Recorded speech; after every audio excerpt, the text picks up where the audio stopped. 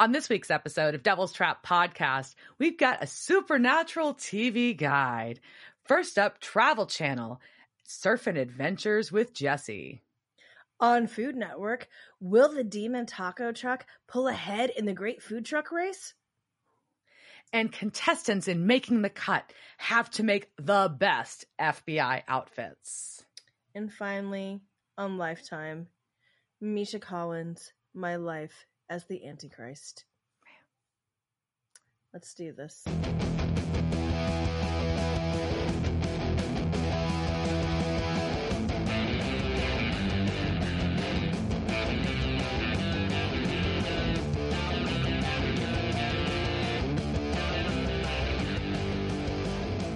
Welcome to this week's episode of Devil's Trap Podcast.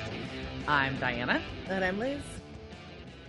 And this week we're going to talk Season 5, Episode 6, I Believe the Children Are Our Future. You know, I was forced to sing that in third grade. I Or fourth grade? I don't know. I just know there was some assembly and I was forced to sing in it. Yeah. Oh God! I can just pick. I guess it would be worse having to watch it though, like a bunch of off-key children singing that. Oh man! Thank God there was no digital social media shit back then. See, I think I sang that once, but we had another different song that we sang frequently. I feel like in assemblies, and I feel like you're gonna cringe, but it was Lee Greenwood's "Proud to Be an American." Oh no, I had to sing that too.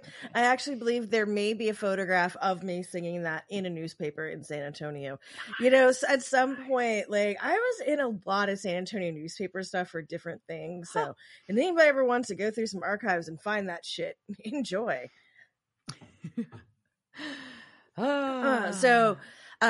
Part of what we just did this weekend or week will be shared because we were together. Otherwise, my life was uneventful except filled with wildlife and nature. This week, I did get to meet a new member of my backyard who I have named Erlene. And Erlene is a 5-foot-long rat snake who was trying to eat my adopted lizard Godfrey, who I believe is pregnant or has a tumor. Not sure which one. We're hoping it's the pregnant and she's going to bury her youth. As we figured out that is. They say that's what they do with their eggs. They bury their eggs. So she's going to bury her youth somewhere in my backyard. And yeah, I came back from, I think, a chiropractor's appointment and feeling really great and massaged, because they do, they have that thermo, the percussion massage thing. And it's just somebody's punching you in the back over and over again in very specific patterns. And it's so good. I really want one. But I think it'd be hard to do that to myself. But anyways, and I came back and there was Arlene on my back lounger, tried to eat Godfrey. And then we had words. We had many words. Perched on the back of the lounger. Yep. Like it was her new place to hang. She lived there. And I came out and she was like, sup. And I was like, hey, you can't be here. WTF. You need to go. And she was like, but I want to be here. And I'm a snake. And I went, true. And then I was like, okay, will you get on this stick and just move away? And she said, no, ma'am, I will not do that. And then I went, cool, I'm going inside and slamming the door now. And then she went and hid in your compost box. She did. She hid in there for a while. And, then I had to do a work call, and then I came back and like a very brave boss bitch, I went through that box to make sure Arlene was not in there. Salute you for this, ma'am. That is frightening. Just I don't know what's in the box. What's in the box? And thankfully it was not Arlene. So we don't know where Arlene is. But Godfrey's still there and Erlene's not. So we feel Godfrey like this is probably good, right? Sure. All I know is that the hammock I got before Erlene showed up will not be going in the middle of the yard. Will be maybe inside. Maybe it'll be an inside hammock. That was my fun adventure, and then Diana and Dave tooted on down here in Dutchess for a car show. Yeah. we came down for well, first we did go out too last week. We made it finally to use pre-pandemic tickets purchased in January of 2020 for the Circle Jerks in 7 Seconds in Dallas. But then we came down to go to the Lonely Star Roundup and met up with a couple of our club members from our car club, and hang out with Liz. So it was a great time. We got to it was a pretty chill car show, just cars of all types. It wasn't like year model specific or anything, just roam around a parking lot or in a grassy field in Dripping Springs. And then some vendors, some kind of cool vendors, and hung out, and then decided to go drink some rum like you do. That seems like a natural progression. Mm-hmm. Yeah. And then we went and had too much food. Yeah, way too much food. Too much food, and then came back to my house and watched stupid TV. I don't even remember what we watched. Besides that's my game jam, shows. is what we were watching. Yeah, we watched game shows. We watched That's My Jam and Password. Mm-hmm. Yes. Because we are rock stars, and I believe we were asleep by 10 o'clock. Sounds about right. Yeah, I think so. I mean, it was a long day though. We were outside all day, walking around. It was humid. The weather was lovely for that time of year, except it was humid as fuck. So, it was so humid. Yeah, and then we drove Duchess home. It was way more eventful than we would like it to be. Duchess is undergoing some maintenance and minor surgery. Anyways, so Duchess also had a very long weekend, and she got a little sick. She got a little sick. She needs a little love. So she's down for a few days, and that's it, hopefully, because we're counting down to our own car show, and it would be a real fucking bummer if my own car wasn't at my fucking car show. So, fingers crossed. Send good vibes to Duchess, y'all. Woot woot. Here we go. Yeah, and I actually have a quiet week, so I don't have that much going on, and I'm going to try to keep it that way for once. So there. Cool. That's what I got. And because and we had a power outage after we had all the drama driving Duchess home. So then I came home, put my bags down, and the lights went out and they didn't come back on for about 8 hours. So we just drank a lot of wine and watched Letterkenny on a fucking iPad, because what else do you do in a power outage? So tonight while we're recording, I am not drinking. I'm saying now because I really would need a big bowl of ice creams, and I can't drink and then have ice cream because I'll get a headache. So I made a choice. It seems like a valid choice. Whereas what are you drinking? I am drinking the wine that I opened on Saturday night and then was too tired to drink.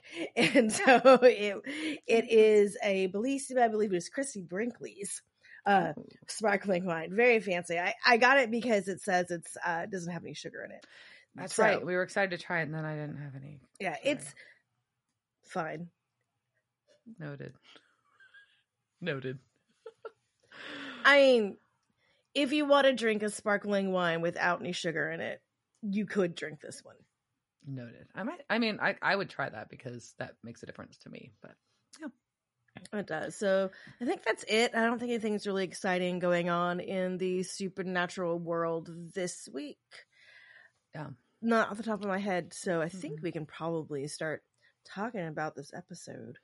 Yeah, I think my comment to you before we started recording, which we should have been recording, I know we always say that, was that I really like this episode, but I feel like it's kind of dark, so I kind of feel bad about liking this episode. Yeah, and I don't know how exactly dark it is because there's a lot of humor in it. Super light humor, absolutely. Yeah, and so this was written by Daniel Laughlin and Andrew Dabb, who in the past are the ones who, made Jensen scream, made him wear the red gym shorts, although technically I believe that was his idea. But so a lot of episodes where they had these kind of pranks and people getting fucked with. So I think there's enough humor in here that like specific slapstick shit, right? That it can't be that dark.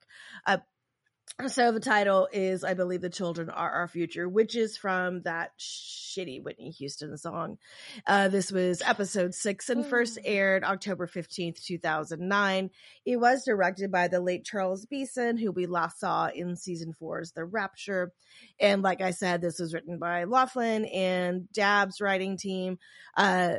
Andrew Dabb did write the new Netflix series Resident Evil, which just came out and just got canceled. Ooh, I heard a lot of people talking about it. It's not my thing. So yeah, they weren't talking about it in a good way.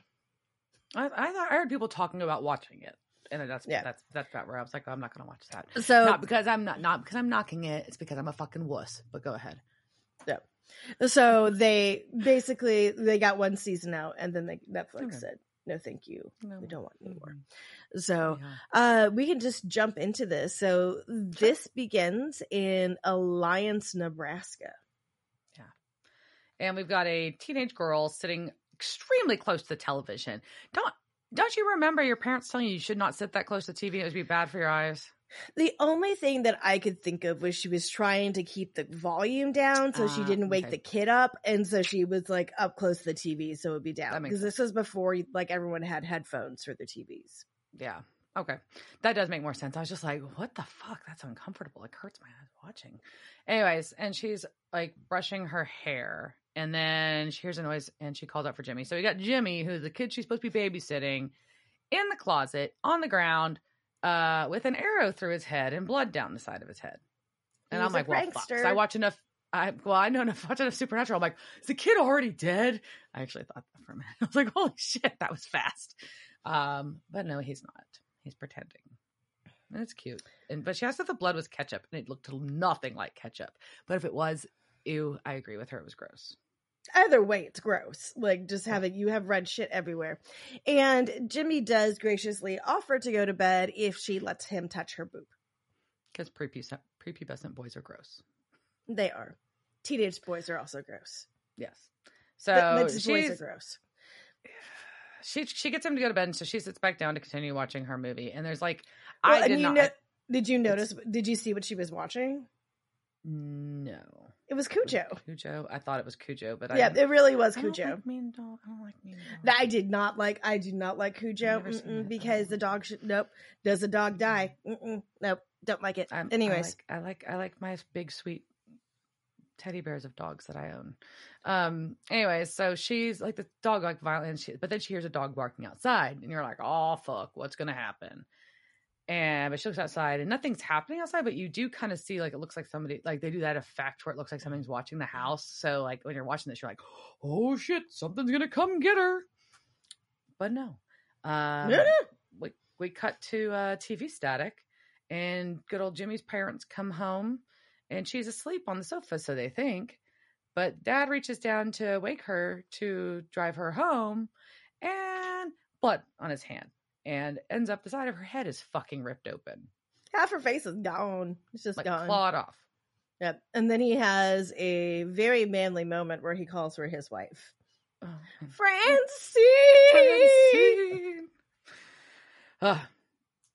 So we've got our enter the Winchester brothers as FBI agents Paige and Plant. Like you said, they're on their classic rock train again. And back to Zeppelin. Yeah. And they want to see, they're talking to the coroner, they want to see Amber's body. Basically they said that they'd heard that something clawed through her skull. And the Emmy's like, did you read my report? Yeah, they thought it was a wolf, but nope, we found a press-on nail in her temporal lobe. So she must have done it to herself. Yeah, it's pretty gross. And then they like make jokes about like phantom itches and drugs. I mean, not jokes, but like references. Well, and then also once you start, like, I do appreciate they both start scratching, because when somebody says like, I'm going to scratch right now. Yep. Because you said scratch right now. I'm like, damn it, my nose is you can't tell my nose is always itching. Yep.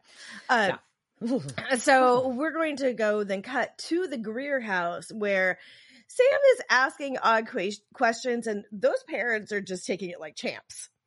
Oh, the cold spots. I'm gonna ask some odd questions. The cold spots in your house, like, okay. Anyways, but Dean sees Jimmy hanging off in the other room, and he's like, Jimmy, I know you're lying.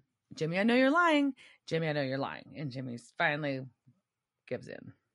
Well, I think Dean is also like playing on like this authority figure to him, and I'm like, hey, you're just instituting this hatred of law enforcement early. I mean, fine, you might as well start hating them young, but it's just, nothing's going to work out well for this child. No. So after Dean plays bad cop, we find out what actually happened. Itching powder on her brush, that little fucking shit. Yeah, you little shit, Jimmy. No, I'm glad you didn't get to touch her boob. And Sam says that it's just ground up maple seeds. And according to plentyfun.com, and they've never lied to me, why would they? Plenty fun. Yeah, itching powder they are generally made from natural ingredients and are really pretty much harmless. Sometimes they are made from the seed pods of maple trees, and they say they feel like a prickly pear when you rub that against your skin. But that's actually the least severe of all the itching powders. There are other ones that use roses. That sounds unpleasant. And also a tropical being called Mucuna pruriens, some fuck like that. And that was originally used as a cure for when you lost sensation in your skin. They would rub that. But then someone was like, this is funny, I guess. And in 2017, dozens of students had to be sent home from a Georgia school after an itching powder prank went awry. And but thankfully, none of them were seriously injured. And the students who participated in the prank were given consequences according to the Cobb County School District Code of Conduct. So typically, it's fine. It's harmless, but that's kind of funny. I think I vaguely remember that happening. I remember something about that. I mean, also in this day and age, though, that's got to be terrifying. Like, there is this white powder and you're itching. You're like, whoa, whoa, whoa. Oh, yeah. Itching powder is not your first thought. No, it is not. It is something way worse. Yeah, for sure. Yeah. But also, it's like, when it's at a school, something happens at a school, you're like, oh, thank God, that's all it was. All right. So, yeah. So they've got this fucking itching powder, and Sam, and as they're walking to the car and trying to figure it out, but basically she scratched her brains out, which is upsetting. Also, moderately impressed with the press-on nails, because all of them were on except for the one that was inside her skull when they showed her hand. Did you just use the one, though? Well, I don't know. That'd be hard to do because it was like big claw marks on her. And while they did have press-on nails then, obviously it was not that long ago. Press-on nails have been around for a long time. But modern press-on nails, like, because I wear acrylics, but mine are not press-ons. But the ones they make now are like way better. So I'm kind of surprised they could stay on through that trauma. That's my commentary on your nails. So there we go. So they're back at the hospital with the medical exam or the coroner again. And it's a sad scene. It is, and there was a guy who was electrocuted. They don't know how. No, and they just keep saying that this guy the man, there was a guy with him, and just keeps saying it was just a joke.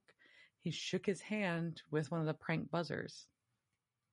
Yep, and so from a drugstore. And so this is something I honestly did not know until I started watching the show, that the hand buzzers aren't really they aren't buzzers at all. They just vibrate in your hand, and that makes you feel like you're getting shocked.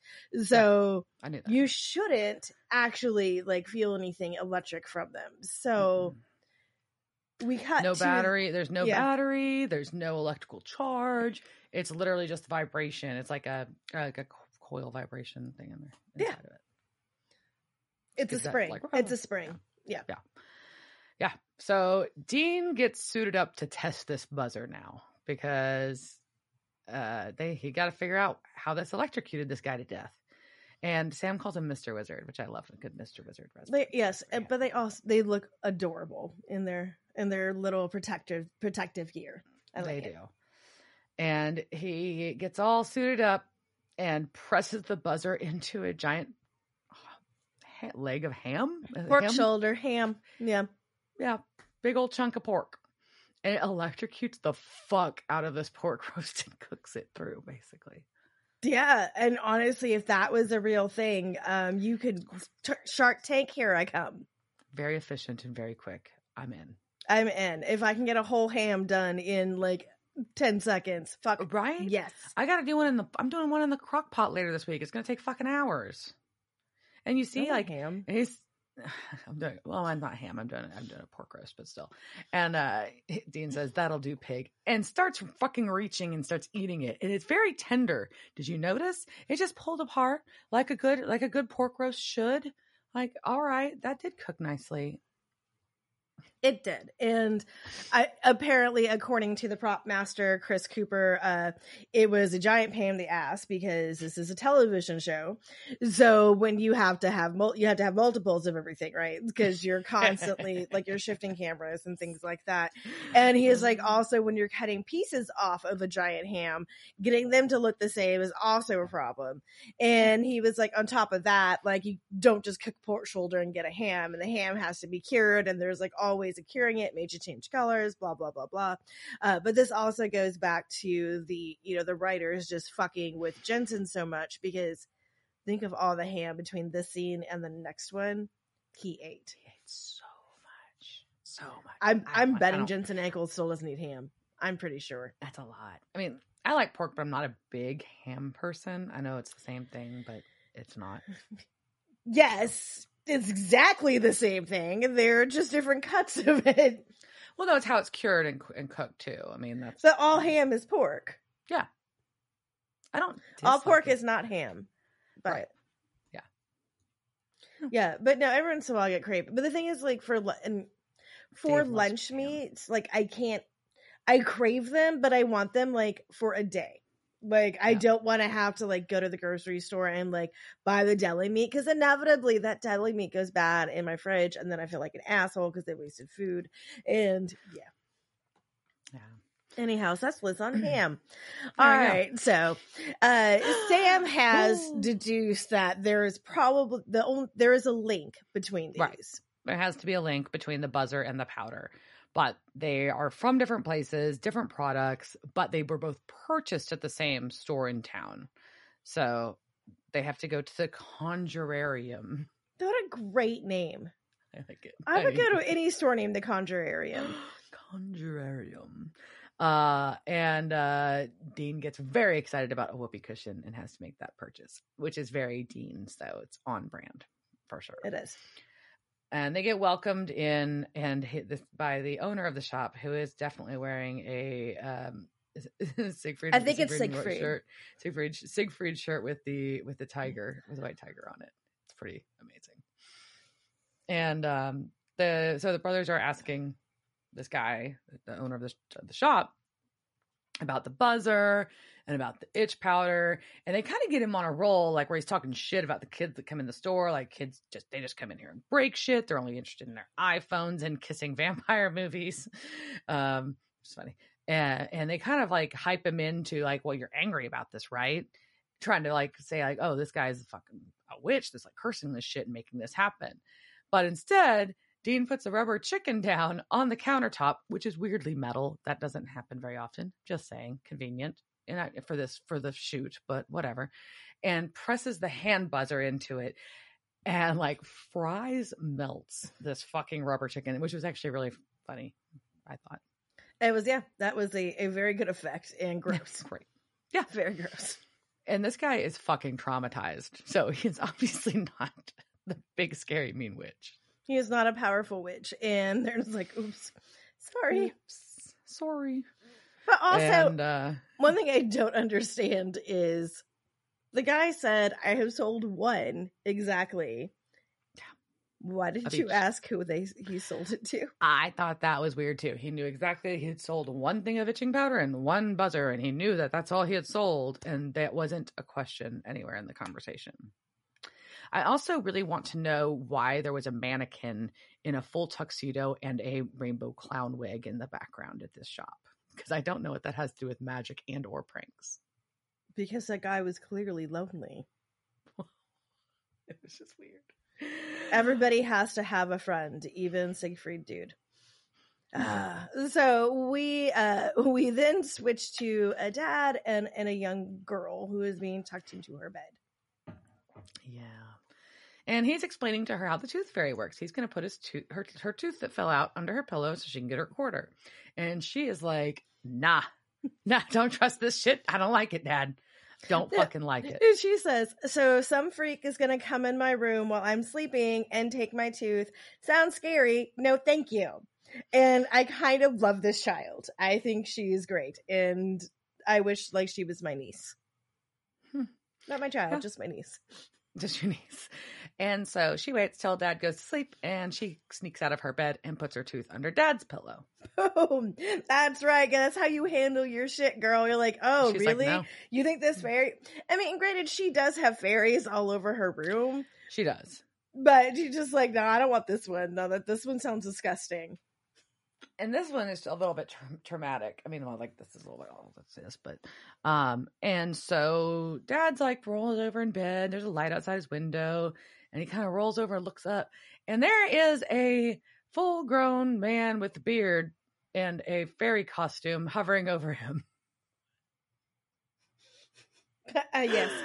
Also, any man who looks like this, please wear this as your Halloween costume. It's brilliant. I love this tooth fairy so much. Yes. And tells him to hold still because he might feel a little pinch, and pulls out some fucking pliers and starts ripping this dad's teeth out.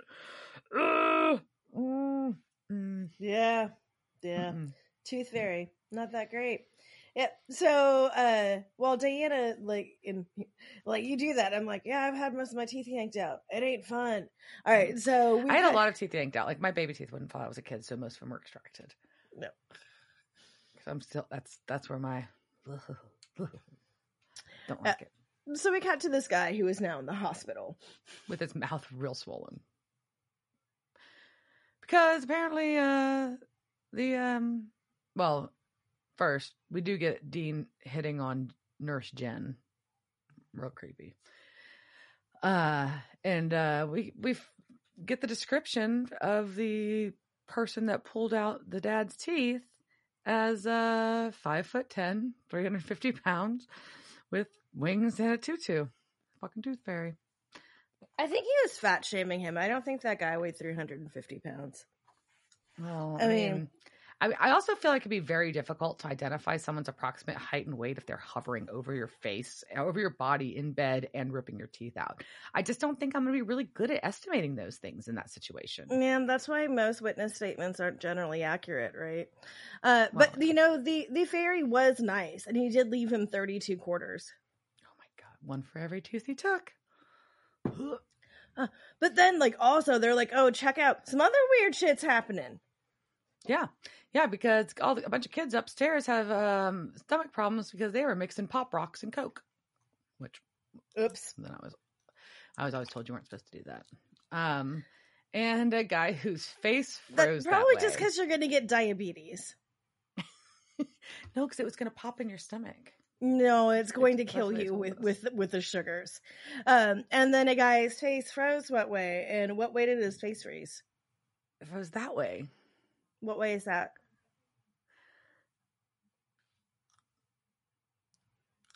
I made the face, kind of. Okay, what's even better is I can't see your camera right now because the internet's fucking up. So I don't know if you made that face or not. So I will be surprised when I'm editing the video. But then Sam's like, let's add all this up and see what we get. Yeah. Nothing. And so is it a trickster or God? It's all these lies that kids believe. So it's someone that has the sense of humor of a 9-year-old or Dean. And I did enjoy the whole bit where Dean is going off about how he thought sea monkeys were real, like the sea monkey wife cooks a pot roast, etc., etc. I also really wish that sea monkeys were real, and I kind of thought they were. Well, and that I always wanted them. And then my parents would eventually, I got to use them for a science experiment. And I was like, I need to get brine shrimp for a science experiment. But it was really, I just wanted sea monkeys. Yeah. Yeah, but I never did well at keeping my sea monkeys alive. They never got to swim through a ring. But I always wanted all the sea monkey there was the different commercials. But you could get the houses for them and all sorts of shit they could go through. And somehow my parents thought that was a bunch of crap and wouldn't buy most of it for me. I think I got one or two things, but I think we got them once, but we always had fish and cats. That was always our pets in our household growing up. So it was you have fish. Why do you need fucking sea monkeys? I mean, my parents didn't curse, but yeah. Dude, you don't need any fucking sea monkeys. You got some goddamn fish over there. You ungrateful little brat. You enjoy your cat. God damn it. Yeah, those are exactly Diana's parents. Look it up. Tell them. So much like them. Yes, that sounds exactly like Bob. All right, so. So we're back at the motel, and Dean is still eating the ham. And Sam has a map, and he's figured out that all of these incidents that have happened within a 2-mile radius. Way to go, Detective Sam. Way to go. And you couldn't have just asked the dude. Right. What's the A bomb in the center? I could have just asked where the fucking stuff came from. Yeah. It's a farm with a house in the middle of it. So that's convenient. Yeah. And so Dean's like, well, is our motel inside of this? And of course it was. This is, like, I know it ties into the theme and it's funny, but it's still kind of gross. When you think it's disgusting, because Dean pulls out his hand and he's got a hairy palm because he was jacking off because he was bored and the nurse was hot. And so, but that's basically pubic hair on his hand. That is what they're saying. And I will say, for the vast majority of people, it is impossible to grow hair on the palms of your hands or on the soles of your feet for that matter. It has happened occasionally. Oddly enough, most of the cases that I saw in the articles I read were in the 70s. So in the 70s, a whole bunch of weird genetic malfunctions caused people to grow, like there was like whole families that had hairy palms and shit. But yeah. Because even like other mammals that are hairy don't have hair on the palms of their hands typically.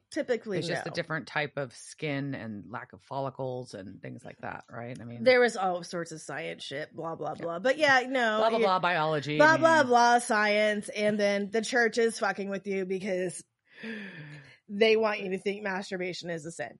Hairy palms, or you might go blind. And he is very worried about it.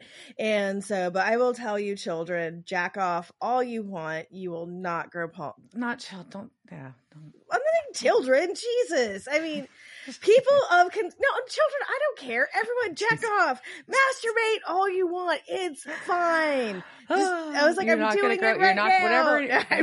Whatever you're comfortable with. You're not going to grow hair on your palm. Whatever you do, blind. You will not grow. Yeah, unless like you're watching like way too much porn, then you may go blind just from staring. And you're sitting up at if you're watching it TV, like Amber close was. To TV, you may go blind that way. But anyhow, so Sam also gets this horrific idea that Dean is going to use his razor to take care of his hands. Yeah, gross. So after Dean finishes shaving his hand, apparently, and just imagine stubble on the palm of your hand, by the way. Razor, you can get razor burn. He gets an ingrown hair in his hand. Gross. All right. So they pull up to this farmhouse and they're in their suits again. It's actually a really pretty scene at this house. I was like, oh, that is fucking lovely. It is lovely. It is a little dilapidated. However, like the ivy is growing in the way that I want ivy to go across my house. It looks like an evil witch lives there, so I am down with it. I thought it looked less evil witch. It was just probably just like a little tired. Well, but like evil witch, I mean like the ants in Practical Magic kind of evil witch. Okay. Like I could bury like a guy in the backyard. Nobody would know, but also I can make you tea and margaritas. And you're not like scared to go up the steps necessarily. Perhaps not.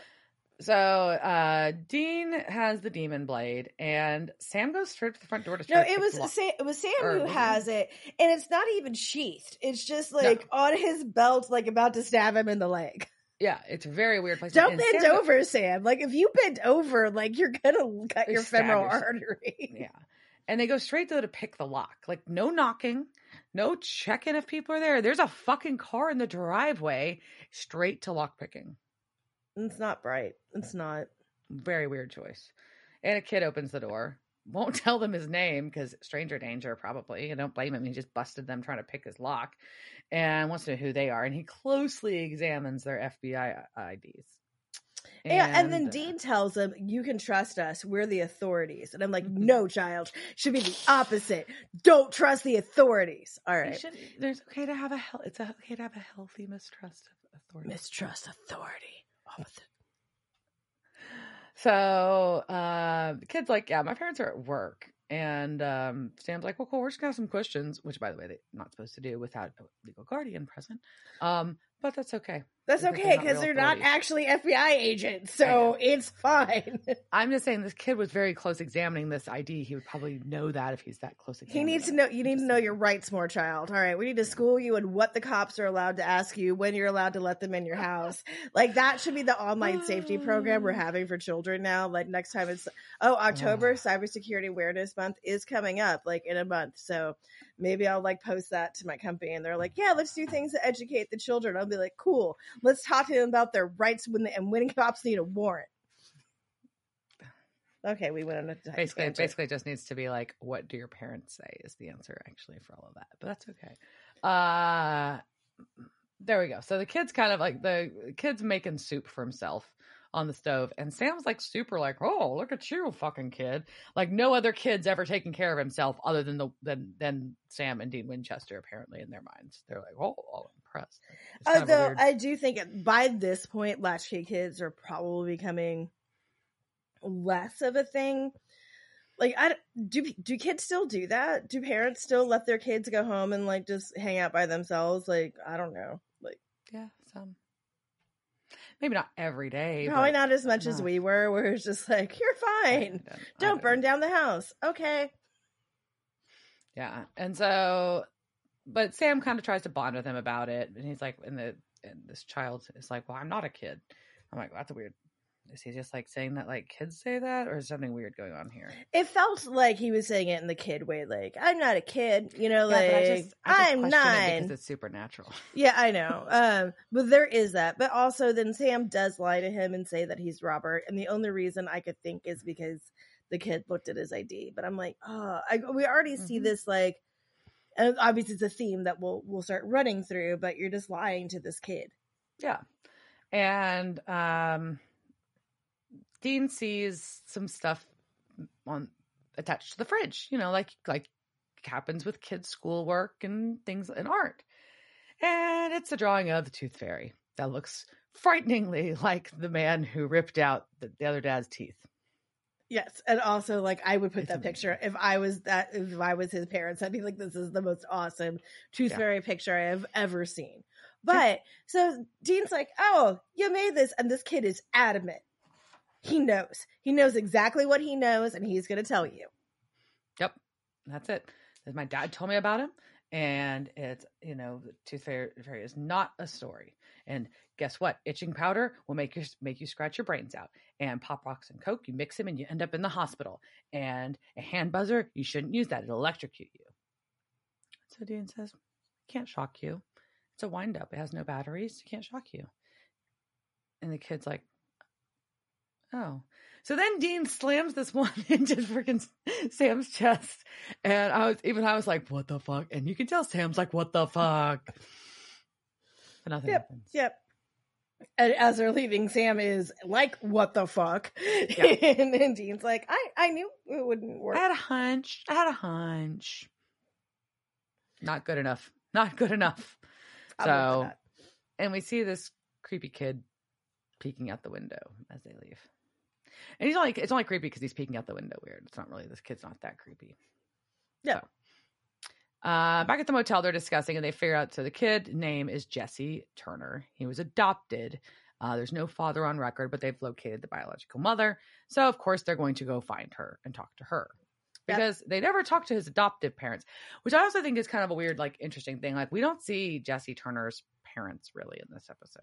I mean, like, once for a second, but that's it. Like, and knowing what we know, I mean, how do we know that his parents weren't in on this, right? Like, that they didn't adopt him because he was a demon child, like, to protect him, or like part of some order. Like, you would talk to them. I would. Why are they not part of the conversation? Anyways, so we cut to this in Elk Creek, Nebraska. This is your very, very, very unkempt house. Oh, you're right. Okay, I was confusing the two. Sorry, this is why I'm not a real estate agent. So this is the house that has the good ivy growing up on it. Yep. And big overgrown grass and or bushes around the front and all that. And so we've got, once again, our we're sticking with the FBI pseudonyms and outfits for this episode? Suits. Because like outfits. They're outfits. My outfit. We went with the FBI outfit today. That's, a black suit with a fitted white shirt, Oxford button down, skinny tie, but not too skinny. We don't look like we're a rude boy, but just like kind of like Reservoir Dogs is the look that I'm going for this outfit. And as my accessories, I've always got to have my little fake flip badge, and sometimes a knife. It should be in a sheath. It doesn't go with my outfit, so I may just stab myself in the thigh, but it's part of it. It's an accessory. Accessories. All right, so and we hear they knock on the door, and you hear a bunch of locks undone, and Meg has them put after she examines their badges through the mail chute. And so, like, I just want someone to be like, "This is so fucking fake." Because looking at her, she should know who the fuck Paige and Plant are. And she'd just be like, "Oh, you're not Led Zeppelin." No, they're not. So yeah, get off my porch. But he says, so Sam tells her that they're asking questions about her son. She's like, "I don't have one," and Sam's like, "Oh, the one that was born on this date," and she's like, "Well, fuck." So she lets him in. I will say his date. I don't think it's important. It's March 29th, 1998, which one makes me feel fucking old, but that doesn't seem like there's. I mean, that's a 3/2/9/1998. That's, I don't know, does it add up to 6 up? Who knows? Okay, anyways. But then Sam's just like, was it a normal pregnancy? Yeah. And she's like, actually, no. It was real strange because, but when at that point, she's like, "No, stay away from me," and runs through the house. And she's asked about this pregnancy. And they follow her. And the inside of the house is nicer than the outside, I noticed. Like, it's still like a little bit like dated and like, but it was like at least cared for inside. That's because she never wants to leave the house. Never leave the house. Never leave Which the I house. understand now, because she goes and like runs herself into the pantry, and as they run in, she like chunks a shit ton of salt against them. She does. And she's surprised they're not demons. And they're like, "Wait, what the fuck? How do you know about demons?" So they sit down. And this is when they get to sit down and have a talk. And and she's having tea, and she's like, "Yeah, I was possessed, and I remember all of it. No big. Well, she was possessed, and she remembers hurting people, killing people, people begging for their lives, blood, all of it. And that's where because when she was possessed, her body was possessed, she picked up tricks like the salt, and she was possessed for 9 months. Yep. Through her pregnancy and birth. Yep. And she had a very terrible and traumatic birth by herself in a room. Like, you could have picked a. Is there like fencing in there? Like, it just looked like a very cyclone fencing. A and like very stressful place to give birth. Unpleasant. Thanks, demon. Right? Like, you think the demon at least would check her into like a maternity ward or something? At a minimum. But while she was doing that, just mainly because like it was so tiring, because giving birth is stressful, and that particularly looked very stressful. And the demon was like, whew. Well, and she said she said it was incredibly painful, but that the demon was enjoying it, but that the demon was happy, and that they used her body to give birth to this child. And I was just like, whoa, that is like, think about how like fucked level of like consent and like feeling violated. You were forced to like participate in murdering people and carry a baby that you didn't choose to be impregnated with. Yeah, that's a whole new reproductive rights conversation. But she does manage to take control, and she fed herself rock salt until it cock smoked out. And I will say, children, the ingestion of rock salt can lead to diarrhea, vomiting, seizures, fatigue, unusual drooling, disorientation, and long-term damage to the gastrointestinal tract. Salt poisoning is a common problem among pets that have eaten it. So, as if you live in a climate which is not Texas, or at least not the Texas I live in, and you're required to have rock salt for your driveway and other things, keep it away from your pets. And if you're possessed by a demon, highly don't recommend eating it unless it is an absolutely last resort. Yeah. Because Makes nobody sense. wants unusual drooling. So now she's alone with this baby and she's like, it just felt like immediately like she wanted to kill it, but she couldn't bring herself to do that. So she put it up for adoption. Reasonable. So she asked the brothers if it's human. And he's like, yeah. She also lets out the fact that she was a virgin. Yes. So that's how she knows that this was not a... And maybe we'll get into it later, but I don't get it. I don't buy it. I don't understand it. Because, well, I mean, she wouldn't have been a virgin. That means that I feel like the demon chose to go have sex with something, I guess. So did the demon have sex and then she got pregnant and then like it went into that? But they don't really say that. She just said that she was a virgin. It kind of goes back to what you were talking about in episode 3 about whether or not Jimmy Novak, then becoming Castiel reborn, is still a virgin. I think they just need to stop using that word. That, and then, but it also ties back into, we talk about like the conflict about the demon blood, because how, if she didn't like, if she like, how is this half demon if she's she human didn't have that she just didn't happened have to be sex possessed? with it? How did the cells mix? Why doesn't happen more often? And typically within most, and we'll get to this a little, we actually won't, so I'll just talk about it now. Typically though, within like demon lore and mythology, demons and humans can't have babies. It is not a normal thing. Typically, like the way that it had to happen was like this, like the demon had to jack off somewhere and then they had to get inseminated with the sperm, which maybe that's what happened. Maybe like they had like a demon friend come by and was just like, ugh! And then like she, like that demon like took it and was like turkey basted it up into her, so she was still a virgin. Did the demon have hairy palms? The demon may have had hairy palms. Just asking at this point. So artificial demon insemination. Yeah. It's maybe there's a whole like, you know, fertility clinic for demons. You get that would also cost way more than the other one, which already costs way too much, way more than normal IVF. Yeah. Way more. That's extra. Yeah. So there we go. Dean and Sam let her, Julia is her name, we find is know that Jesse's a good kid. Not that they know him very well. They had a really weird interaction with him very quickly, but whatever. So yeah, I feel like they got like really attached to this child very fast, and they didn't really talk to him that much. No. So they go back to their motel because they need help, and so who's their help? Obviously Castiel. And Castiel's like, yeah, y'all are super lucky you found this fucking kid because we got to kill his ass. Which is not I don't think what Dean was expecting. Like, whoa, what? Nope. Like, killing children is not on their to-do list typically. And they say as much. And Castiel's like, no, it's half demon, half human. What more powerful than either one? It is a hybrid and the fucking Antichrist. And then he sits on a whoopee cushion.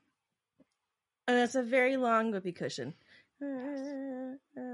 And oddly enough, when this was first being shot, like the boys and I think Misha as well were just like, we can't do this. This is stupid. It's not going to be funny. It's not going to land. And Kripke was like, just basically like, no, I trust me. Like, it's going to work. It's going to work. And then once they started shooting the scene, it was just too like hilarious. Like they couldn't get through it because they couldn't stop laughing.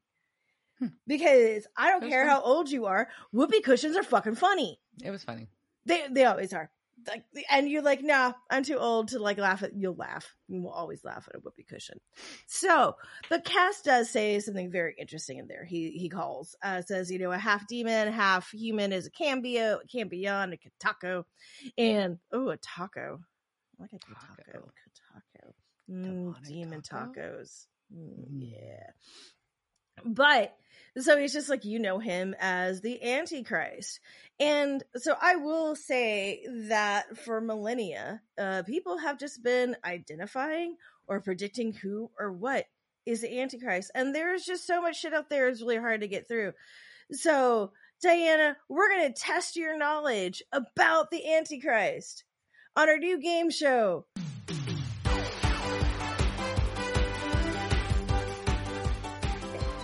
It's the Antichrist game show. Yay! Antichrist game show. Woohoo! All right. All right. Let's do this. Are you ready? You ready to answer Sure. your questions? All Sure. right. Question number I 1. should have studied. You should have. I told you on the way, like, why? You have the whole weekend at my house. All the books were out. Like, this is the place. You could have studied There's up. your You hint. didn't. Yep. No. All right, fine. You chose to watch dumb animal videos, whatever. All right, so but let's go to our questions. All right, first question.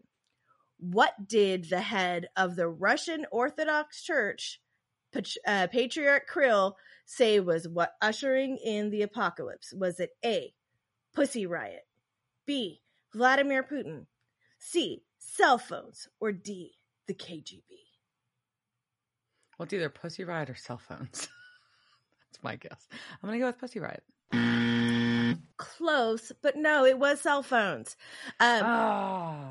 Patriarch Kirill said that the Antichrist is planning to control the entire human race with technology and gadgets like smartphones and the internet. He is definitely a Putin ally, and everyone is also pretty sure he was in the KGB. And while he said Pussy Riot was doing the work of Satan and should be punished, he did not call them the Antichrist. Okay. All right. So question number 2. Which of these tech giants have been named as potential Antichrist? A, Elon Musk. B, Steve Jobs. C, Mark Zuckerberg. Or D, Bill Gates. It can't be all of the above. It is all of the above. Duh. All right. So Elon Musk totally been called the Antichrist, as he is a false savior figure, a likable, debatable man with a dark agenda to colonize Mars, advance artificial intelligence, make driverless cars, and build tunnels through the earth. All clearly things the Antichrist would do. Sure. Steve Jobs is also totally thought to be the Antichrist. The proof is in things like he sold his first Apple I computer for $666.66 to Signal Code 66, and his allegiance with the Masonic Antichrist beast, and the company symbol was an apple with a bite out of it. Ooh. Sus. Obviously, Zuckerberg, metaverse, highway to hell. We all know that, right? We're just writing that there. And Bill Gates. This has been around for a while. Yeah, that one might be right. Yeah. Based on Clippy and how the fact that it took me 3 hours to make a 17-page Microsoft document last week because the fucking formatting kept going off because you're the fucking Antichrist, Bill Gates, and we know it because your name in ASCII code creates a series of numbers that equals 666, as do Windows 95. That's fucking true as shit. Like, we know Windows 95 full on satanic, and so does MS-DOS version 6.11. There is also an Easter egg in a couple of versions of Excel 95, and if you press Control-Alt-Shift while clicking the tech support button, a window would open up with a doom-like hallway marked as the Hall of Tortured Souls. Totally proof. All right. Yeah. All right. Third question.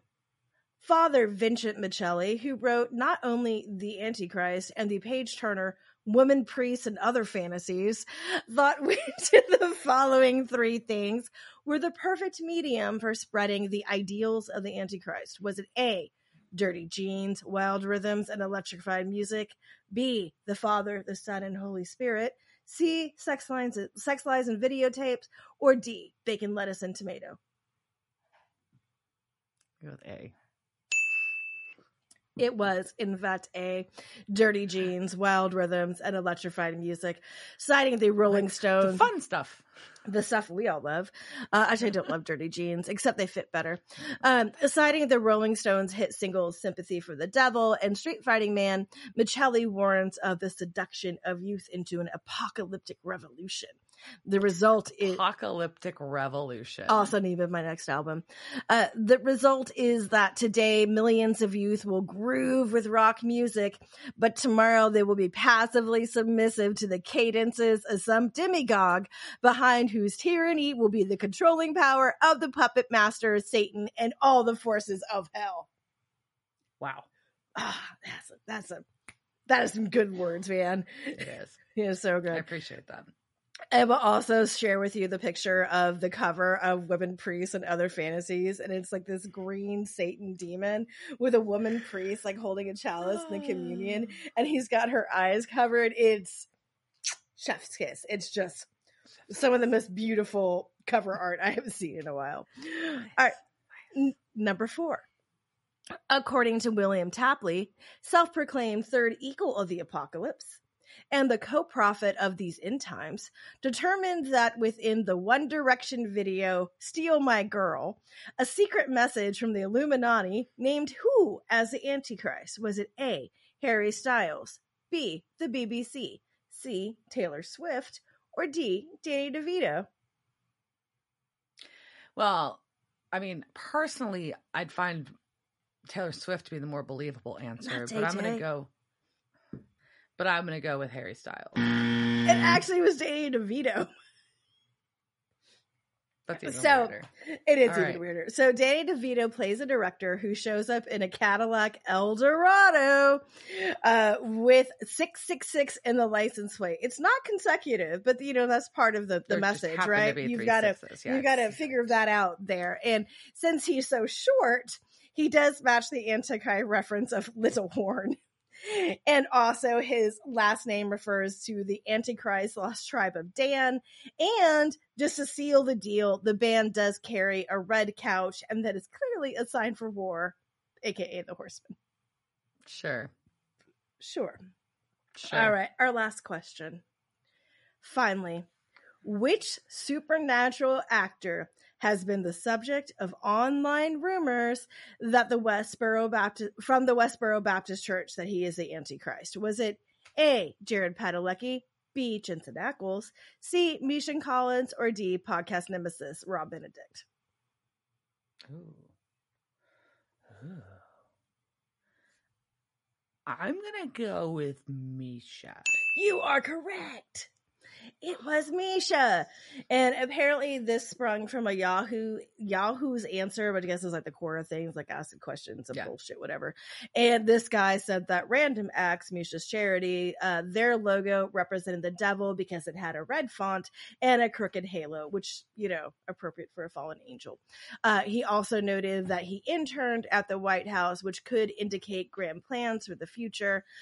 Misha did explain all of this at the Emerald City Comic-Con in 2013 when he did confirm that he is in fact the Antichrist, and he is relieved that this is all out in the open. So there we go. Misha Collins is the Antichrist, and Supernatural ends here. This is the trick that nobody saw coming in this episode. It's not the child, but in fact it's Misha. Well, let's go back to Misha and his whoopee cushion that is just ing out as he explains what he believes the Antichrist is, which we all know is just a cover to show because it's really him. Because obviously. It's him. Yeah, so he's explaining that it's not the son of the Antichrist is not the son of the devil. It's just demon spawn, and it's super uncommon, but it's also the devil's greatest weapon in the war against heaven. It's weird. But anyways. And Dean refers to Jesse as a demonic howitzer and asks why he's there.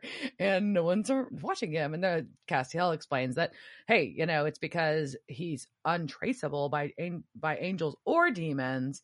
And the demons have been looking for him real fucking hard. They lost him, though, because when she put him up when Julia overpowered her possessor and gave him for adoption, it allowed the demons to lose track of Jesse. Yep. And so Cass is convinced that the demons are going to find Jesse and they're going to twist him into their own weapon, and he is going to nuke all the angels. Yeah. But Sam and Dean are like, we just can't kill a fucking kid. They're like, just swoop in and kill this kid. We're the good guys. Yeah. This is like finally like we've reached the limit. This is the line. Yep. And so basically Dean just wants to kidnap it and take it to Bobby's house. And Cass is like, no, that'll be worse. But then Sam. Well, Castiel calls out Sam earlier on. He's like, what, a year ago, you would have done whatever it fucking takes to win this war or to end this war. And now you're not willing to take this kid out. And so that's when, and Sam's like, yeah, things change. And Dean really kind of closely observes this exchange. Because I think this ties in pretty strongly to Sam trying to prove his desire for redemption, not revenge. So I thought that was an important quick tidbit. I think so. But yeah, Castiel's like, yeah, there's all the things that are happening in this town right now. Jesse's fucking happy. You think if you kidnap this kid that he's going to be happy? No, he's going to be upset. And more like shit that's way more fucked than this is going to be going on at Bobby's. Yep. And then it's dangerous. Yeah, it's dangerous. And then we go back to this other thing that's apparently bubbling between Sam and Cass. I didn't even know about. And he's just like, Sam's like, look, we got to give this kid a choice, free will, right? We're team free will. Yeah, let him pick between the dark side and the good side. Let him choose to not go that way. We just tell him the truth, what he is, the apocalypse is coming, and maybe he'll make the right choice to not go dark and follow the demons. And Castiel gets right up in his face and says, you didn't, and I can't take that chance.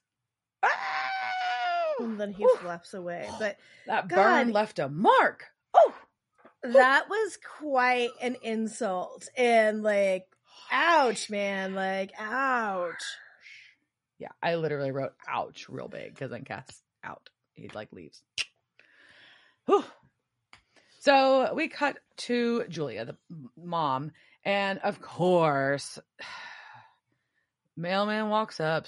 She's like leaving her house. Mailman walks up at night, which is weird, in the middle of the nowhere, startles her. And she's like, oh, I'm a little shaky. He's like, yeah, talking to the Winchesters will do that to you. So, shit's fucked.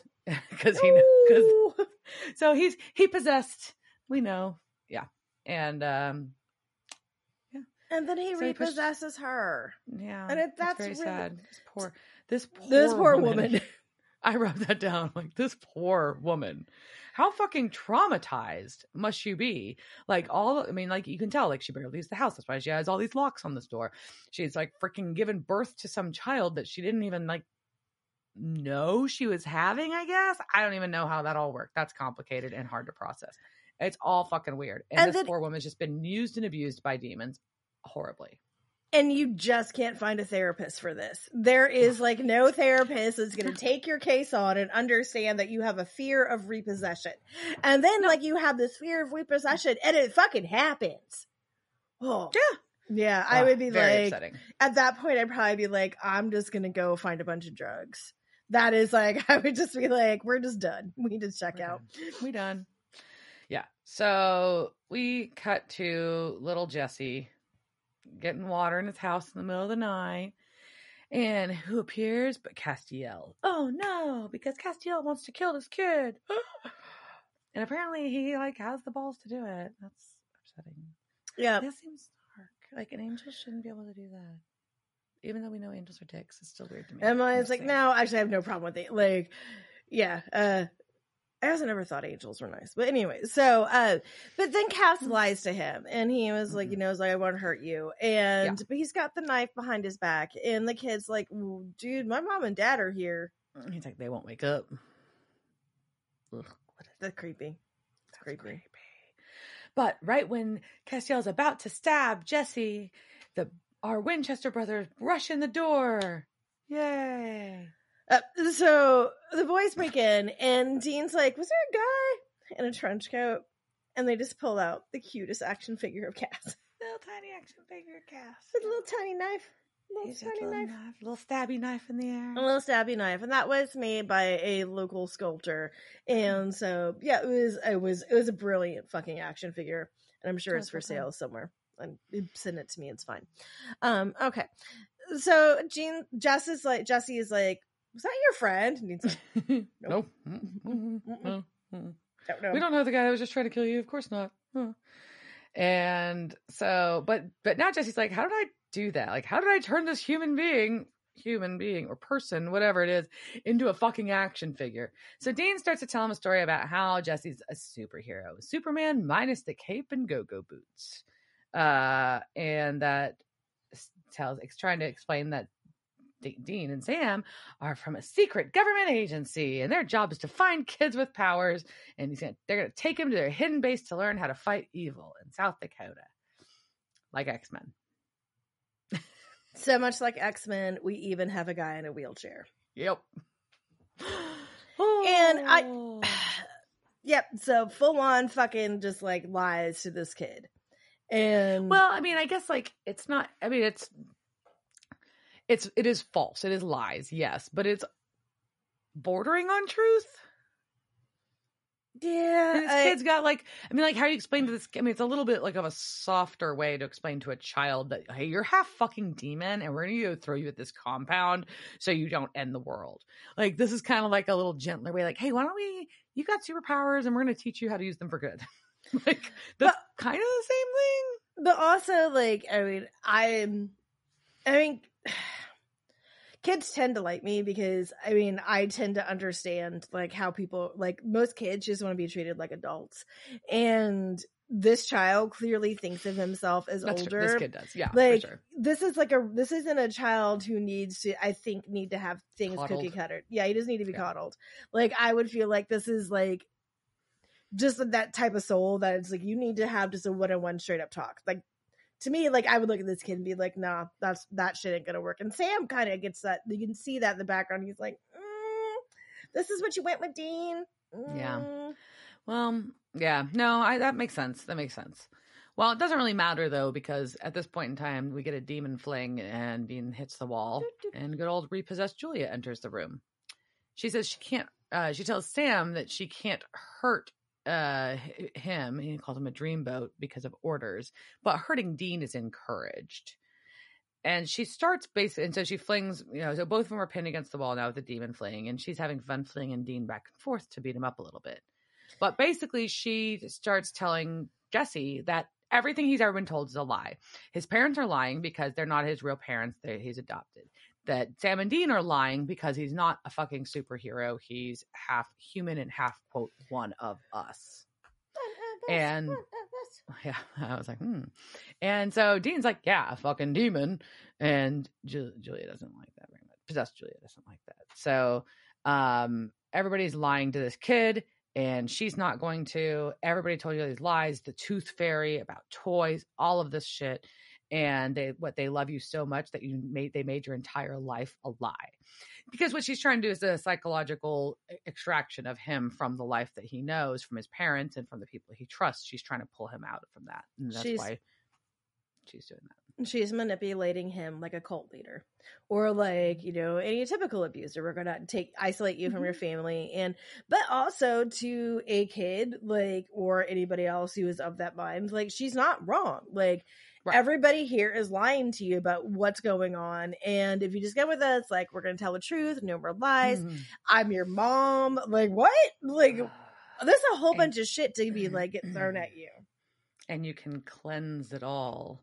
And because you're powerful and not be treated like a child. Again, also, somebody shows up and tells you were chosen one. Yeet. Yeah, always eat. Yeet. And so Jesse's mad because she's done this intentionally and got him fired up, and he balls his fist and lights start flickering. There's fire in the fireplace. There's glass breaking. And so we're getting a little taste. We saw Jesse, like the results of Jesse, happy Jesse. Now we're starting to see like the destructive potential of angry Jesse. And so Sam's trying to like calm it down because he's like, look, yeah, we lied. We did. I confess. But I'm going to tell you the truth now. And she tries to stop him from talking. But Jesse's like, nope, you stop. I want to hear what he has to say. And so he tells her to sit down and shut up. But a chair pushes up behind her, and then she can't talk anymore. It's kind of cool. The most beautiful superpower that was ever created. Being able to tell someone sit down and shut up, and like having them sit down and shut up. Yeah. The dream. So Sam explains who she is, about the war between angels and demons, and that no matter whether he wants it or not, Jesse has a part in it. And Jesse's like, I'm just a fucking kid. I just cursed too much. I'm just a kid. And Sam's like, he was literally like, I'm a fucking kid. Like, he totally cursed. So it's like, that's the type of child he is. Oh. And Sam's like, look, yeah, you can go with Julia. You have a choice. You can go with Julia, and but know that millions of people will die. And it's true that you're half a demon, but you're also half human, so you can make choices. And the wrong choices, if you make the wrong choice, it will haunt you for the rest of your life, which is a lot of pressure to put on a child. Like, it's totally your choice, but if you make the wrong one, you're going to regret it for fucking ever. Yep. And then he was like this like best like kid line ever. Like, why are you telling me this? And I've also, I've felt like that for the past 2 years too. It's just like, why are you telling me this? Like, just stop telling us things. And yeah, so I get you, kid. Like, I feel you. And he's just like, just stop telling me. I don't want to know. Yeah. So, but Sam's like, no, I believe you can make the right choice, even if I couldn't. And Jesse turns to repossess Julia and just calmly says, get out of her. And they cock smokes out the chimney. Yep.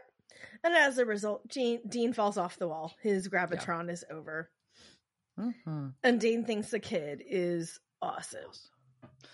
Yeah. And now, so Julia is now unconscious on the floor. And Dean tries to explain that Castiel is a good guy, just was very confused and wants it to be turned back. But they're like, Jesse's a little hesitant on that one still. And then Dean smartly lets that go. Yeah. But Dean does say, look, we're going to take you somewhere safe. We'll get you trained up and it'll be fine, kind of a deal. But Jesse doesn't know if he really wants to fight. And he feels like he's just a freak. But they explain that he really can't stay there because the demons are coming. They now know where he is and that it's going to be dangerous for his parents if he brings his parents with him. But also we get back to the freak thing. And so when Jesse says he's a freak, Sam actually says we're kind of freaks ourselves. And so for the first time, like Sam is saying this without being I'm a freak. And freak. He's like, no, we're kind of freaks too. And that's more accepting of it. Yeah. And I mean, this kid, like I said, like he's really smart for his little age. Like, I think he's got a very adult demon soul. And, he just is just like, and frankly, if someone told me, like, again, like you were chosen, we're going to come and train you to fight in the demon war, I'd probably be like, no, thank you. Pass. I would really I wanted to catch up on like this reality TV show I'm watching. Like there's other shit I want to do. I have shit on my DVR I haven't caught up on yet. I mean, and he's a kid too. He's just like, man, I had this kickball game scheduled and there was this other kid and like he's been taking my money and now I finally convinced him that we're friends. Like I got shit to do. I can't fight in your demon war. No. So he wants to go, but he does want to go say goodbye to his parents.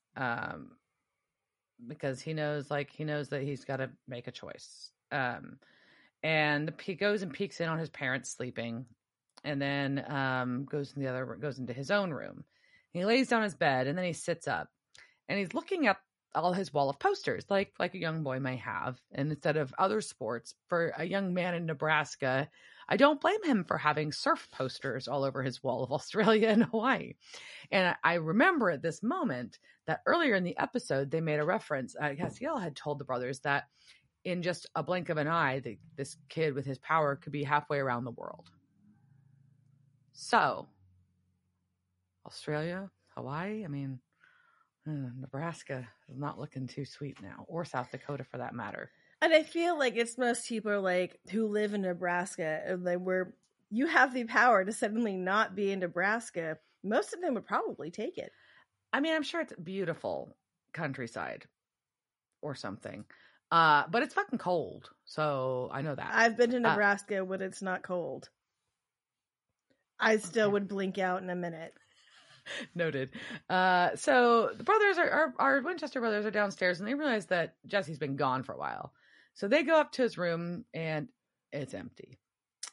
And then Castiel walks in. So he's back to normal size. He's no longer an action figure and doesn't know where Jesse has gone. But everybody that was still alive and had been affected by Jesse's power is back to normal, but that Jesse has vanished. And there's a note left on the bed to Jesse's parents saying that he has to leave to keep them safe.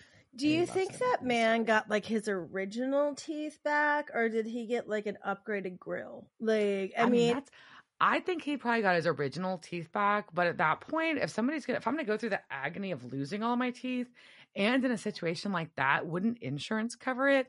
So then you could just get like all new teeth. I'm just saying, that's where my brain went. All I know is that insurance never covers jack shit on my teeth, and they'd probably be like, "It's $50,000." Like, cause what 4 teeth for me was like 25 grand. Like, yeah, I can just imagine them being like, "Nah, they wouldn't, because fucking dental and like insurance is bad enough. Dental insurance is like, ugh." Well, I'm wondering if you could get like, because of like, it was a breaking and entering thing, or if maybe there was, I don't know. I'm wondering if there's like a crime victims fund. Like I don't know. I had to pay God. for most of my surgeries because I had my teeth removed at a different office. So then like I could just see insurance being like, well, you didn't have these like removed at a preferred provider. And so now you have to pay for all of them to go back. And I have no faith in insurance anyway. Yeah. So, but so at least he hopefully he's got teeth. Maybe he still has cavities, but it'd be really great if like all his like gingivitis was cleared. And like, you know, that'd be nice. No cavities, all clean, fresh. Yeah. So we've got Jesse's sweet note, and Dean's asking Castiel how to find Jesse, and he's like, "We can't. There's no way." So our brothers, Winchester brothers, are driving away in Baby, and Dean asks Sam if he thinks that Jesse will be okay. They destroyed his life by telling him the truth. And but they didn't feel like they really had a choice. But now he kind of understands why parents lie. You know, let kids go to bed feeling safe at night, and then they wish their dad lied to them a little more. Yeah, it's a really touching moment, and also just weird for them to agree on something about John, right? So Dean finally realizing that, like, wow, like our childhood sucked, and I kind of wish we had a nicer one. And the Sam to be like, yeah, me too. And then it just fucking ends. It ends. Yeah. It ends. So, yeah. So I've got a few casting notes. Is it time for the casting couch? Casting couch. It's the casting couch. Were they on that show that time with that guy? La la la la la la la la la la la. It's time for the casting couch for sure. So, all right, we've got just a couple quickie ones I'll share with you. Amber was played by Raquel Riskin, and she's in multiple Supernatural episodes. That's part of the reason I mentioned her. She plays Dar. She was one of the Crossroads demons, and then this role, of course. The little girl that didn't like the Tooth Fairy was played by Delilah Bella. She's a regular in the series Anne with an E. Her name is Diana in that, funny enough. She's been in a bunch of kids' movies in the series called The Odd Squad. She had one episode of Once Upon a Time, and she's a regular in that Diary of a Wimpy Kid series, Diary of a Wimpy Kid books, movie series. She's in those as well. Mr. Turner is the dad, and that is Peter Bundick, and he's been in like a lot of shorts, so it tells me he's like an art film dude, but anyways. And he's also Carl in The Chilling Adventures of Sabrina. Carl. Then we've got our coroner is Keith McKechnie. He's Nick in that Virgin River series I mentioned. We've had a bunch of people from that recently. He was in a couple episodes of Charmed. He was in one episode of Buffy as a side character, just like a parent, but still notable. And in so many fucking Christmas movies. Like Hallmark movies? Yes. A lot. Once you get into that Hallmark channel, like they won't let you go. No. So we have our joke shop owner is Patrick Keatoney, and Charlie in Virgin River.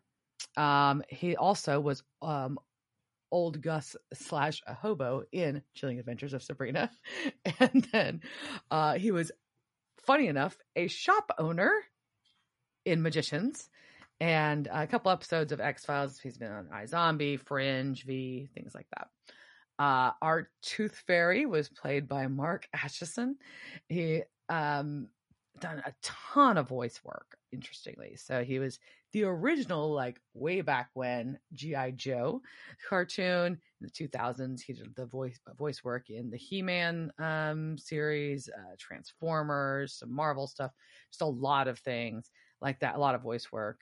He was in a movie called Samurai Cowboy. He was in 13th Warrior. And notably for my interests, he is the quote mailroom guy, is what they call him, in Elf, which is the guy who is drinking with Buddy the Elf in the mailroom. And it's a fantastic, fantastic scene. So he's also been in Once Upon a Time, Fringe, Fargo, X-Files, and there's a miniseries called Brand New Cherry Flavor that's been, I thought I heard good things about, and he's Pierre in that. I haven't seen it though. All right, 2 more for you. We got Julia Wright is played by Ever Carradine. She is Jay's mother in Jay and Silent Bob Strike Back. She's Lisa in Bubble Boy. She's in interesting movies. And then she plays Janet in Marvel's The Runaways and Naomi in The Handmaid's Tale. Then we get to Jessie Turner, little Jessie Turner, which I know you were waiting for, so I saved it for last. Gatlin Griffith is actually also a stuntman, and from a family of stuntmen, like his dad, Tad Griffith. He's a stunt double in a show that we love, or series that we love, Miracle Workers. He was also as an actor, not as a stunt person. He was Robert in Couples Retreat. He was young Hal in the Green Lantern movie. He was Henry in Labor Day and Pig Gunpowder in The Boys. I like that you just said that with like a. So not only did he play young, so okay, you need to watch The Boys, clearly. So this is, and you know, we tweeted about this when it came out because this is one of the things too that made the internet lose its shit, because he is young Gunpowder in The Boys. So there was this, like, he is with Jensen Ackles as Soldier Boy. So we have Jesse from Supernatural and Jensen from Supernatural in these things together, and the pictures of them side by side, like as you're grown up, are just fucking phenomenal. It's so good to see like him grown up, and like it was such a great thing, and it was like to see them come back together like after all this time was so cool, and it's such a great photo. But also they're trick riders, and I love trick riding. I cannot trick ride. I can barely ride. But I always like in my brain, like every time like I get like back into horse riding, like, yeah. And then I'm just gonna be like, I'm barely like get in a saddle. So I was like, oh, and they were I'm going to do a handstand right now. I can't do it on the ground, but I can certainly do it on a horse. I can certainly do it on a horse. And I love trick saddles. I just think they look cool. But they were also on, Gatlin and his family were on, I guess Diana may not have checked her email because I did send her a clip from this, on Diana's, one of her favorite shows, America's Got Talent, in 2015. And when Gatlin was 16 with his 3 younger brothers, who like the youngest one was like 6 and adorable, and their neighbor, and doing like trick riding through an arena in California, and it was fucking precious, and they're just adorable. I love their whole family. Like rodeo history goes, like his great grandpa was like one of the original rodeo clowns. Like they're just a really kick-ass family, and they're bringing, like, from what I've like read, everything, I was like, I got really excited reading about them because they are just taking like writing and stunt writing to like this whole new world when it comes to Hollywood, and just like the things that they're doing. So cool ass family, and I love them, and just like people who ride horses. So most people too. There you go. But it is, his name is Gatlin. His name is Gatlin. Like, you know you're going to be a cool kid, right? You have to. There's not an option. You have to be a cool kid, otherwise you're fucked. Yeah, and I think also like really interesting, like reading like the comments from his dad, Tad, just about, you know, this legacy of a family that's been doing, you know, who've been like, this is your thing, like it's been going on for generations, and just kind of, he's like, I raised my kids differently than my dad raised me. So apparently, you know, he took some inventory and raised some great kids, and I just think it's neat. So it is. Yeah, that was a huge, like, there was a lot of fun stuff in Casting Couch today. So there was. Yeah, so let's zoom back in. I don't know how we get out of Casting Couch and go into wrap up, but so wrap up. You know, like I said at the beginning, I really enjoyed this episode. It was really fun. The music was really silly, slapsticky. Like it sounded like cheesy, like 70s like comedy music, or 80s, probably more like 80s like comedy background music most of the time, which set the tone appropriately for it to be kind of like this borderline immature comedy through the whole thing, which was fun. And it was all things that we had heard stories of as kids, I think, at least for me. And so I thought that was a really fun element of it. I thought the real dark part was forcing a small child to like be told that he's like that, you know, has all this power and it has to pick a side in a war. That's pretty fucking tough. But also, and I think that the stuff about poor Julia, this poor fucking woman, was distressing. But otherwise, it was kind of a fun episode. I was saying more than fun. I actually really liked the episode. I just feel bad saying it was fun because of poor Jesse and Julia. Yeah, no, definitely you have. Does that make sense? I'm like, that was super fucking fun. This bitch is fucked and this kid's fucked too. I get sense. But it's also a television show and it should be entertaining that they're fucked. And I think we get, you know, more into the idea of just demon possession and what it does to a person. Yeah. And really also like pressure that it puts on, you know, that got put on Dean and Sam as kids that they're finally recognizing that, oh, maybe we shouldn't put that pressure on children. Yeah. Maybe like we should just let them kind of do what they want. But at least like I feel like Sam like shows like some growth in this. He doesn't get, he's not freaked out about being a freak. He's just like, nope, sometimes you're different. Well, and he takes a hard line on not being willing to risk other people to win the war, because it's not worth it. Then I think that was a cool thing too. Like I think it was something, even when I watched it, I felt like I kind of brushed past, but then when I thought back about it, I'm like, man, that's kind of intense. But it really does feed he insisted that when him and Dean got back together, that he wanted redemption, not revenge. And this is a sign of wanting redemption, because he wants to be the good guy no matter what, even if that doesn't mean winning at all costs. Yep. And I'm about to say something, which is a spoiler alert. And so if you don't want to know about what happens in the next 10 years of the show, stop listening now. But it's not going to be like that. Nothing that's going to ruin Diana's experience. Jesse never comes back, and it always. Well, I noticed that because I'm doing my research. Well, you obviously saw like, his casting, and like he never comes back. And like Kripke talked about like how Croatoa was like this thing that was on his board that they were like, you solved that shit, and you just let like this demon child never. The Antichrist, you just disappeared. The Antichrist, or I guess Cass is saying like, would he be? Yeah, like he had to like, why is like they're never like in the background, like, you know, Jesse blah blah blah wins like 9,000 surfing competition, like always having the perfect waves, you know, like, and like dolphins running beside him. But this always stuck in my craw, but I thought that was troubling too. I was wondering if there'd be some other solution where maybe I wasn't privy to that, but I was definitely caught my attention that there was no, like, this was a 1 episode thing for Jesse. And I was like, that's fucking weird. And if you even think about it, this was 2008 and it was season 5, you have 10 seasons after this. So he would have been a grown up, you know, he would have been at least a grown teen, like a late teen by the end of this. Like, how does he never come back? Like, I don't understand it. Seems like a very obvious storyline, but it's okay.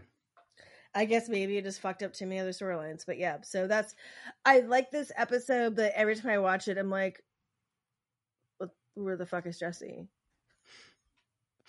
Where is he now? Where is he now? Antichrist episode. I double checked. Like I went through, I'm making sure like he's not on here. And yes, we should have VH1. Where is the Antichrist now? Lifestyles. It could just be or Lifestyles of the Rich and Famous, and it's just Jesse, insert last name here, and his like beach mansion in Australia. Oh man. I mean, what does a kid do like when he fucks off? Like where did Jesse go? What did he do? What was his life? I want to know, god damn it. Where's Jesse's date? Did he pick Australia or Hawaii? Who knows? I want to know, because there's very different cultures. I'm just saying. Well, and like what did he do? Like how did he go like play off being a little kid by himself without any parents? Like I feel like there's this entire like adventures of Jesse that needs to happen. Adventures of Jesse the Antichrist. So on that note, Netflix, there you go. There's your new show after you canceled the other one of the writer. Bring him back. He needs work. So I also don't know what happened to his writing partner, to Laughlin. I think Laughlin's the one who didn't. This will be edited in post for me on the video, maybe not on the audio. Yeah, Laughlin. So Laughlin was not the one. Like, so Dobb is still writing. Laughlin kind of like goes off in like 2000 after this. After he's done being a writing team with Dobb. So maybe he needs a new job. So Daniel, write the Adventures of Jesse. There you go. All right. Pitched. Done. Signed. We want royalties. All right. With that, cheers, jerk. Cheers, bitch. Devil's Trap Podcast is a Don't Get It production. Meow. Devil's Trap Podcast is part of the Ship It Studios Podcast Network. Thanks for listening to this week's episode of Devil's Trap Podcast. You can follow us on Instagram at Devil's Trap Podcast, Twitter at Devil's Trap Pod, or you can email us at devilstrap@devilstrappodcast.com. Don't forget to subscribe, leave reviews, and share with all your friends. We're at all your favorite podcast outlets and at devilstrappodcast.com. I'm Babe. Thanks for tuning in, and we'll see you next time.